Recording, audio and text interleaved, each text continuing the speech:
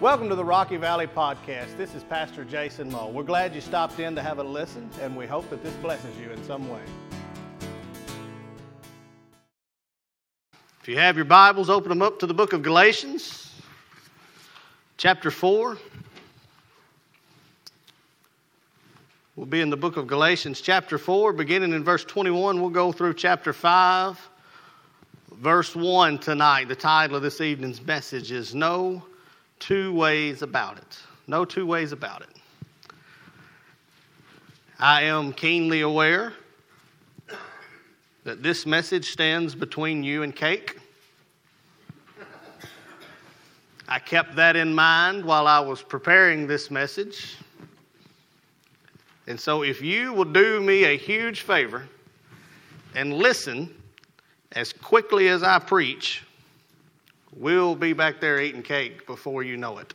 So, Galatians chapter 4, beginning in verse 21. And tonight, we move into a very complex piece of scripture in the book of Galatians. If you just read through it and not dig in just a little bit, you're going to see what I'm talking about when we read through it. Some scholars have even said this is the most difficult piece of text in the entire New Testament. I'm not sure that I necessarily agree with that assessment, but in the text it talks about a free woman and a promise and a bondwoman of the flesh, and it uses words like allegory, and we're going to attempt to just dive in a little bit to this text. We're going to try not to get lost in all the shuffle and all the confusion and not get stuck on some of those things, and try to see why did Paul put this in his letter to the Galatians, because that's really what we're trying to dig in and find here. It's what was the purpose that Paul had, what was the Holy Spirit's purpose in prompting Paul to pen these words in this letter to the churches of Galatia. So keep in mind the context here. And we're not going to go back through it in detail, but it's a letter where Paul is basically spending the first two chapters defending his authority. So showing that he had the authority to preach. You'll remember he spent all that time saying, I didn't get my marching orders from the church. I'm called by Jesus to preach. I'm called by the grace of God to preach, and that's what I do, is I preach the grace. He then spends chapters 3 and 4 digging into the theology of the comparison of grace and law. So he spends 2 chapters there. We preached last week on why the law even mattered if it was a deal of grace, and we spoke of what Paul was saying about the law. But he spends 3 and 4 digging into that theology, and he's going to spend the final 2 chapters of Galatians talking about what you are to do as a result of the grace that you have received. And so it's kind of the application. In Paul's letters, he so often does that. He spends time setting the stage, talking about here's the theology, here's what you need to learn, and then he spends time saying this is what you do as a result of that theology that you have picked up. And so tonight, as we conclude chapter 4, we're going to look at Paul as he really looks to drive home his point of grace and law, as he really looks to conclude this section on the theology of grace and law, and he drives it home with kind of a picture type, an illustration type closing. And so what he's going to do is he's going to use Abraham and the story of Abraham, because it's something that the Galatians who were being preached to by the Judaizers, obviously those who claim to be Jews and claim to be descendants directly of Abraham, when you mention the word Abraham, it is something that would have been important to them. It would have stood out to them. It's something that mattered to them. And so he's taken something such as the name of Abraham, and he's using it to drive his point home about the grace of Jesus in comparison to the law of man. So let us stand, if you are able, for the reading of the holy word of our God from the book of Galatians, chapter 4, beginning in verse 21. And tell me, you who desire to be under the law, do you not hear the law? For it is written that Abraham had 2 sons, the one by a bondwoman, the other by a free woman. But he who was of the bondwoman was born according to the flesh, and he of the free woman through promise, which things are symbolic. For these are the 2 covenants, the one from Mount Sinai, which gives birth to bondage, which is Hagar. For this Hagar is Mount Sinai in Arabia and corresponds to Jerusalem, which now is, and is in bondage with her children. But the Jerusalem above is free, which is the mother of us all. For it is written, Rejoice, O barren, you who do not bear. Break forth and shout, you who are not in labor. For the desolate has many more children than she who has a husband. Now we, brethren, as Isaac was, are children of promise. But as he who was born according to the flesh then persecuted him who was born according to the Spirit, even so it is now. Nevertheless, what does the Scripture say? Cast out the bondwoman and her son, for the son of the bondwoman shall not be heir with the son of the free woman. So then, brethren, we are not children of the bondwoman, but of the free. Stand fast, therefore, in the liberty by which Christ has made us free, and do not be entangled again with the yoke of bondage. Let us pray. Father God, we come before you. We ask that you would illuminate and just expose the words of your Scripture that we need to hear this very evening, Lord Jesus. God, we ask that your Holy Spirit would be the only Spirit in this place, and you would bind any demon and any devil that may infiltrate our minds this very evening, Lord God. We ask that you would just remove them from this house. God, have your way and your will in this service, and we will stand back and praise you for what you do. And it's in your precious, sweet, saving name that we do pray. And all God's people said, and you may be seated. And so Paul has been preaching to them that the law and grace are essentially opposites of one another. He said the ideal of law from a moral place, so the laws of God helping direct us from a moral standpoint, have their purpose. So the writings of God and the teachings of God and the things that we learn from a standpoint of how we are to act as a result of our salvation. So because you've been saved by grace, you would do these things. You would act out according to this moral standard. However, what Paul is saying is that the ceremonial laws, or the laws of sacrifices, the laws of things that would cause you to earn your salvation, Paul has been preaching to them that those things have no place because Jesus has come and he has perfected that law. We no longer need to have a day of atonement where we would sacrifice and go to the priest, because we have the high priest who has come and already sacrificed once and for all. And so Paul is saying that the ceremonial law has no place. Jesus has perfected those things in his death, in his burial, and in his resurrection. But there's kind of a natural tendency among people to get caught in the trap sometimes of trying to earn our salvation, isn't there? I mean, I think it's really kind of natural. I mean, it's bred into us from a young age, right? From the time I was a child, my father talked to me, and he taught me what I would call was a good work ethic. And that was simply, if you want something, you got to go earn it. When I said to my father, I want to buy a truck, when I was about 12 years old, my father said, if you want to buy a truck when you're 16, you're going to have to earn it between now and when you turn 16. And I worked to earn the money to buy my truck. Now, I was very fortunate that my father matched me penny for penny, every dollar that I had saved. But he told me point blank, I won't give you a nickel if you don't work between now and then to get ready to buy your truck. And that's what's bred into us from a young age. If you want something, you got to work for it. And that's good in terms of material possessions. But it gives us this natural tendency to relate it to our spiritual progression as well, right? We want to say, if we want to be saved, what do we got to do to earn it? If we want salvation, what are the steps we have to take to earn it? And so Paul was coming on and he was preaching this gospel of grace, and the Judaizers come behind and they said, no, you don't understand. Paul's preaching the gospel of grace, but it's just not that easy. You got to be a covenant son of Abraham, which means at the very least you have to go be circumcised. You've got to go mutilate your flesh at the very least in order to be even thinking about falling under this covenant. And they thought, the Galatians began to think, well, this message that Paul was preached, maybe it is too easy. I mean, Paul came along and he said, all I have to do is repent and call upon the name of Jesus and I'll be saved. That's too easy, isn't it? And I'm reminded of a story I once heard about a pastor friend of mine who went and visited a young teenager who had been in a tragic car wreck. And he was in kind of an enclosure in the room because they wouldn't let infection in. And his parents talked the doctors into letting the pastor stick his head under the enclosure. And he said, said, son, I know that you've never accepted Christ in your years. Would you like to accept him now? And he said, what do I have to do? And he said, well, you have to repent. You have to repent of your sin, and you have to ask Jesus to cover your sin with his blood, and you have to desire to follow him all the rest of the days of your life, however long that may be. And the boy said, is it that easy? And the pastor said, well, it is for you, but it wasn't for him. He gave it all up on that cross. And that's kind of the mindset that we miss, is that Jesus paid it all.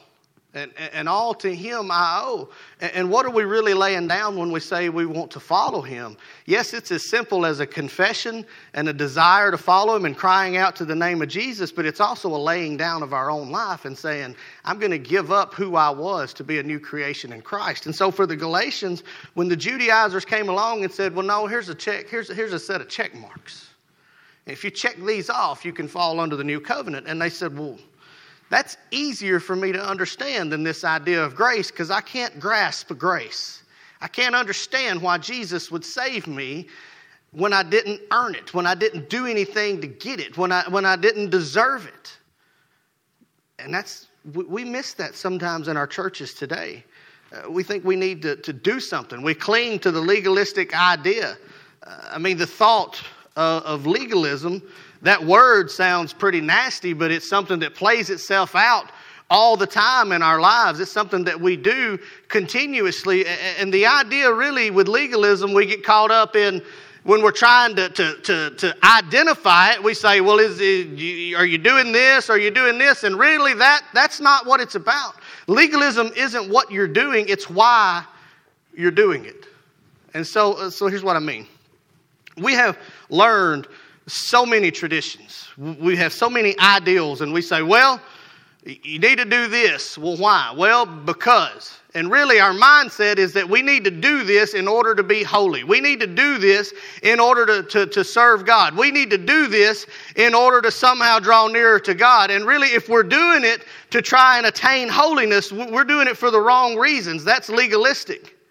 But what Paul says is the idea is that you draw near to God, you seek his face, and then when he puts it upon you to do something, now you may be very well doing the same thing, but with a different motive. Now it's sanctifying and not legalistic.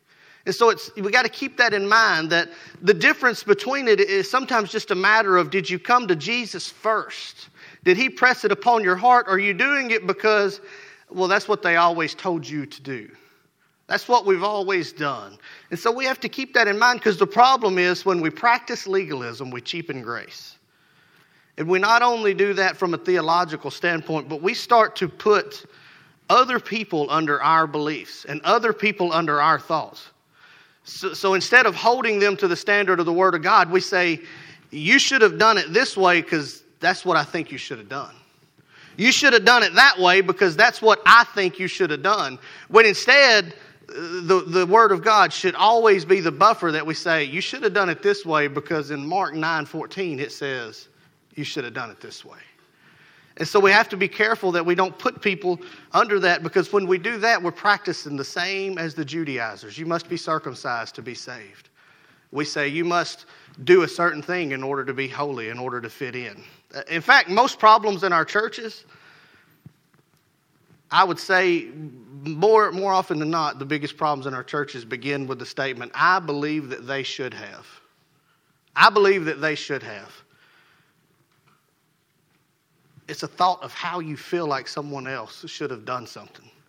And that's why Paul is writing this letter so strongly to the Galatians, because he understands that there can be no unity. There can be no unity where the law abounds. No unity can be where the law abounds. Because what happens? If my interpretation of the law and your interpretation of the law are different, we cannot be unified. But if I can say to you, we may see this differently, but by God's grace, we can move forward together. That's where unity can begin. That's where unity can move forward. And that's why it's so important to Paul, because he knows that a house divided cannot stand. They cannot move forward if they keep looking backwards. So this is why he writes this letter to them. The first thing we're going to look at tonight is the covenant of the law. He starts here with kind of what I would consider kind of a smart aleck question. Verse 21, he says, tell me, you who desire to be under the law, do you not hear the law? It's kind of Paul saying, you think that's what you want? Have at it. Let me tell you what that really means. It's kind of like when someone says, you notice that someone has a problem. Maybe it's your spouse. Some of you men may have lived this before like I have. You notice that something's wrong with your spouse, and you keep saying, well, what's wrong? What's wrong? What's wrong? And they keep giving you that nothing. And then you keep on until finally you get the answer, well, you're what's wrong. And you didn't really want to hear that because you didn't really want to have to fix what you did wrong. And you think, well, I'd have been better off just to have left that alone, wouldn't watch TV, wouldn't I? That's kind of what Paul's doing to him. You want to live under the law? You want to talk about how you want the law? Okay. Let me tell you what the law means exactly. He says Abraham had two sons, one by a slave woman and one by his wife, a free woman. The one of the slave woman, she was born of the flesh. That is indicative of the law. The other one was born of promise. That is indicative of grace. He says these things are allegory in some of your translations. Some of your translations will say these things are symbolic, but basically it means the same thing. An allegory is when you tell a story that has a different meaning from the words you're saying, basically. So what Paul is saying, I'm going to tell you this story, but what I want you to know as I tell it is it's going to be talking about what it symbolizes in the new covenant. It's going to be talking about what it means. He then starts with his statement. He says, this one of Hagar is a symbol of the bondage of law.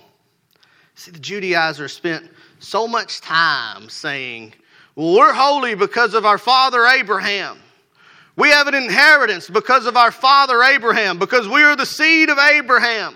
We're the true Jews. We're the only one under the covenant. The Gentiles shouldn't hear the gospel because they're not from the seed of Abraham directly.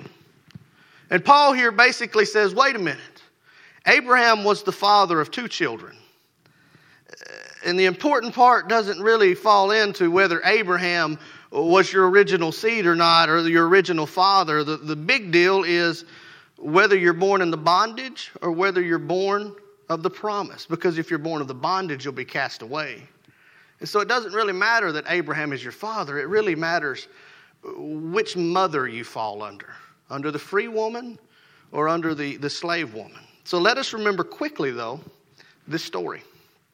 Because I don't want to assume that everybody remembers it. So let's hone in on Paul's point. Remember Abram and Sarah. God promised them a child, a son. And when he didn't deliver in their time frame, the time went on, the time passed, she was getting older, he was getting older, the baby still wasn't there. I can only imagine the conversations that Abram and Sarah had. She said, are you sure you heard God right? And he said, I know I heard God right. I'm a faithful man to God. He will deliver. And she said, I think you're wrong, Abram. Here's what I want you to do. I want you to take my maidservant Hagar. And I want you to go and be with her. And I want you to have a baby for us through her. Because I don't think you understood God correctly. I don't know when God's going to try and fulfill this promise. But we need to go this route. And Abraham does this. And a baby is born in the completely natural way in which babies are born. It is the occasion to the T of a man taking matters into his own hands and just having a baby the natural way. It's the example of what happens when man rejects the promises of God. When man rejects what God has promised him and goes to fulfill the will of God on their own. It's operating completely in the flesh. I mean, it's the exact definition of operating in the flesh. Keep in mind, having a son was the will of God for Abram.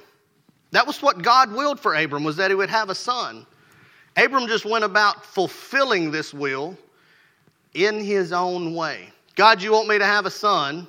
I'm going to go and make me a son instead of waiting for you to give it to me. But what happens to Ishmael and Hagar? He was cast out.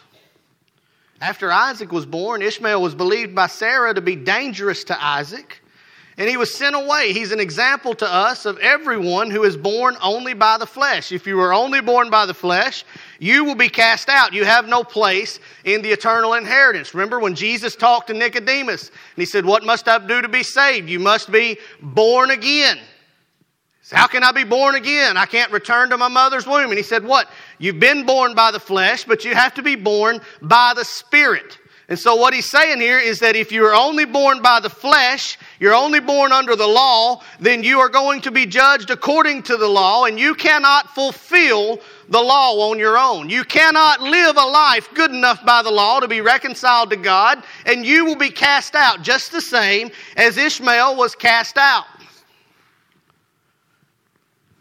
He goes on to say, if you under the law, if you're a child of Hagar, then you're a child of Sinai, which is in Arabia. Now, where is Arabia? Arabia is outside of the promised land. So even a bigger picture, if you're a son of Ishmael, you have no place in the promised land. Before we move on, can I also just say that is why Ishmael and Hagar settled in Arabia. That's where all his children were born. This is why that to this day, there's this huge Arab-Israeli conflict over land, right? There's this huge conflict. Why? Because the children of Ishmael claim that they have a familial right to the land. And the children of Isaac, who remained there, claim that they have a familial inheritance to the land. And so when you hear all these people, I get tickled when I hear them talk about how they're going to make peace between the Arabs and the Israelis. It ain't going to happen. It's been messed up since the days of Hagar and Sarah. Abraham and Sarah really messed that one up when they took matters into their own hands. That conflict has been brewing ever since. It's why the Islamic religion is always going to be seeking to unseat the country of Israel. It's why they're always going to be looking. They're trying to claim the land that they believe is theirs. We'll get into that on another night when we talk a little more about Ishmael. But he was believed to be the godfather of the Islamic religion. His children, one of his children is supposed to be the Prophet Muhammad. And so you have this conflict going on between the children of the law and the children of the promise. And Paul is painting a picture here that says, you think you want to live under the law? That's okay. Let me tell you what that means. That means you have no place in the promised land. You think you want to live under the law and under the Ishmael and under Hagar? That's fine, but you're going to be living in Arabia, which is outside the promised land. You're going to be living outside of heaven. You have no place in the inheritance of God because you are not going to be a true descendant of the promise. You're going to be a descendant of the law. Born of the flesh, living under the law equals bondage. But then Paul quickly touches the other side of the coin as we wrap up. He says, if you're a child of grace, then you're a child of the promise. What's this mean? Well, remember the story as it goes. So Hagar and Ishmael, Hagar has Ishmael, and then Sarah at 90 years old, lo and behold, the first miracle conception of sorts. And now I call it that because it's not the miracle conception like the Virgin Mary. That obviously was the perfection of miraculous conceptions. But you have Sarah at the age of 90 who is considerably past her childbearing age. I think most of you would agree that 90 is probably a little old to be having babies. My wife is pregnant at 34. They said because the baby's coming at 35, we're a high-risk pregnancy. That ain't even halfway to Sarah. Okay? Put that in your minds. Sarah's 90 years old. And a child is born to her of the promise, and that child obviously is Isaac. And it's no normal birth. It was a supernatural thing. It could not have been done without the promise of God. In verse 21, he says, the one who was barren breaks forth and has many children. And what he's talking about there is very literally the fact that Sarah had been barren for all of those years. She has a child of the promise. This child is Isaac. Through her seed, a Savior would eventually be born. And all of these people, as a result of that seed, as a result of that promise, Abraham would have more descendants than could be counted as adopted sons and daughters. That would be both the Jewish and the Greek. Both the Jews and the Gentiles that would come to know Jesus become adopted sons and descendants of Abraham. We become part of his inheritance of the promise. And then Paul starts to close up shop and says something to the Galatians that I think we really, really, really need to remember today. He says, those have received grace from Jesus and have been saved and set free. We are children of the promise. We are set free. We're not to be cast out. We're to be given the inheritance. It's ours. As sons and daughters of the grace of Jesus Christ, the inheritance is ours. But the best part is we're no longer under the bondage of law. We've been set free. Paul uses this story to paint a very, very simple picture. He went about it a difficult way, but it's a simple picture, really. He says this, there's no two ways about it. And by that I meant, obviously there are two choices. Live under the law and have no inheritance. Live under the grace and be set free. But really, in order to live a life of freedom, there are no two ways about it. The only way to be set free is by the grace of Jesus Christ. The only way to be set free. Now, I'm preaching to the choir tonight. You come back to church on Sunday night. You love Jesus with all your heart, all your soul, and all your might, and all your strength. You know the Lord as your Savior. But how many times do we do things without buffering them against that question? What is my motivation for doing this? Am I doing this because I love God? Or am I doing that to try and earn the love of God? Because I got news for you. What Paul says to us here is if we're sons and daughters of Jesus, we've already got the love of God. Our motivation should always be to do things because we love God. You can't make God love you more. You can't do enough good to make him love you more. And guess what? You can't do enough bad to make him love you less. Because when he looks at you, if you're a son and daughter of his, he sees Jesus already. Because if he saw you, you'd have no hope. But the grace of Jesus says, you have been set free. Let's pray. Father God, Lord, we stand before you. And God, we just ask you to impress upon our hearts the areas of our life, Lord, that we don't give to you properly, Lord. God, press upon our lives the things that we do to somehow feel like we're earning your love, Lord God, and press upon us a desire to just serve you because you are God. God, show us these things in our lives, Lord, and help us to be willing to change, Lord God, that we, like Paul, would stand and preach nothing but the grace of Jesus Christ. Nothing but the grace of Jesus Christ, and that we would be truly free. And God, if there be someone here this evening who came into your house tonight, maybe they thought they were saved when they got here, but they've thought about grace and law, and they've realized they just checked a bunch of check marks. God, press upon their heart the realization that they don't truly know you, Lord Jesus, and your grace. And give them the courage to stand up and say, I may have been in church my whole life, but I've never really embraced the grace of Jesus Christ this very evening. God, it's in your precious name that we pray. Amen. Thanks again for joining in. We sincerely hope that this has blessed you in some way. If you have any further questions, feel free to give us a call or check us out on the web at www.rockyvalleybaptist.org. Thank you and have a blessed day.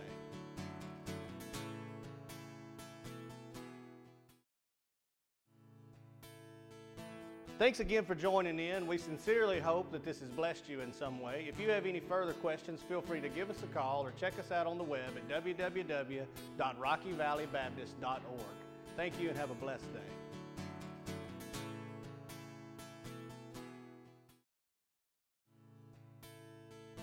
Thanks again for joining in. We sincerely hope that this has blessed you in some way. If you have any further questions, feel free to give us a call or check us out on the web at www.rockyvalleybaptist.org.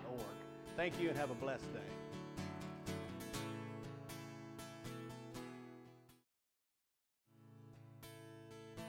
Thanks again for joining in. We sincerely hope that this has blessed you in some way. If you have any further questions, feel free to give us a call or check us out on the web at www.rockyvalleybaptist.org. Thank you and have a blessed day.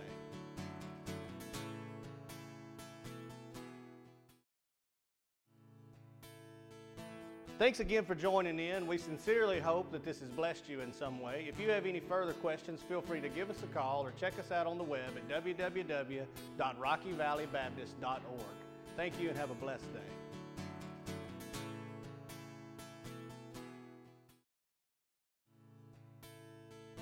Thanks again for joining in. We sincerely hope that this has blessed you in some way. If you have any further questions, feel free to give us a call or check us out on the web at www.rockyvalleybaptist.org. Thank you and have a blessed day.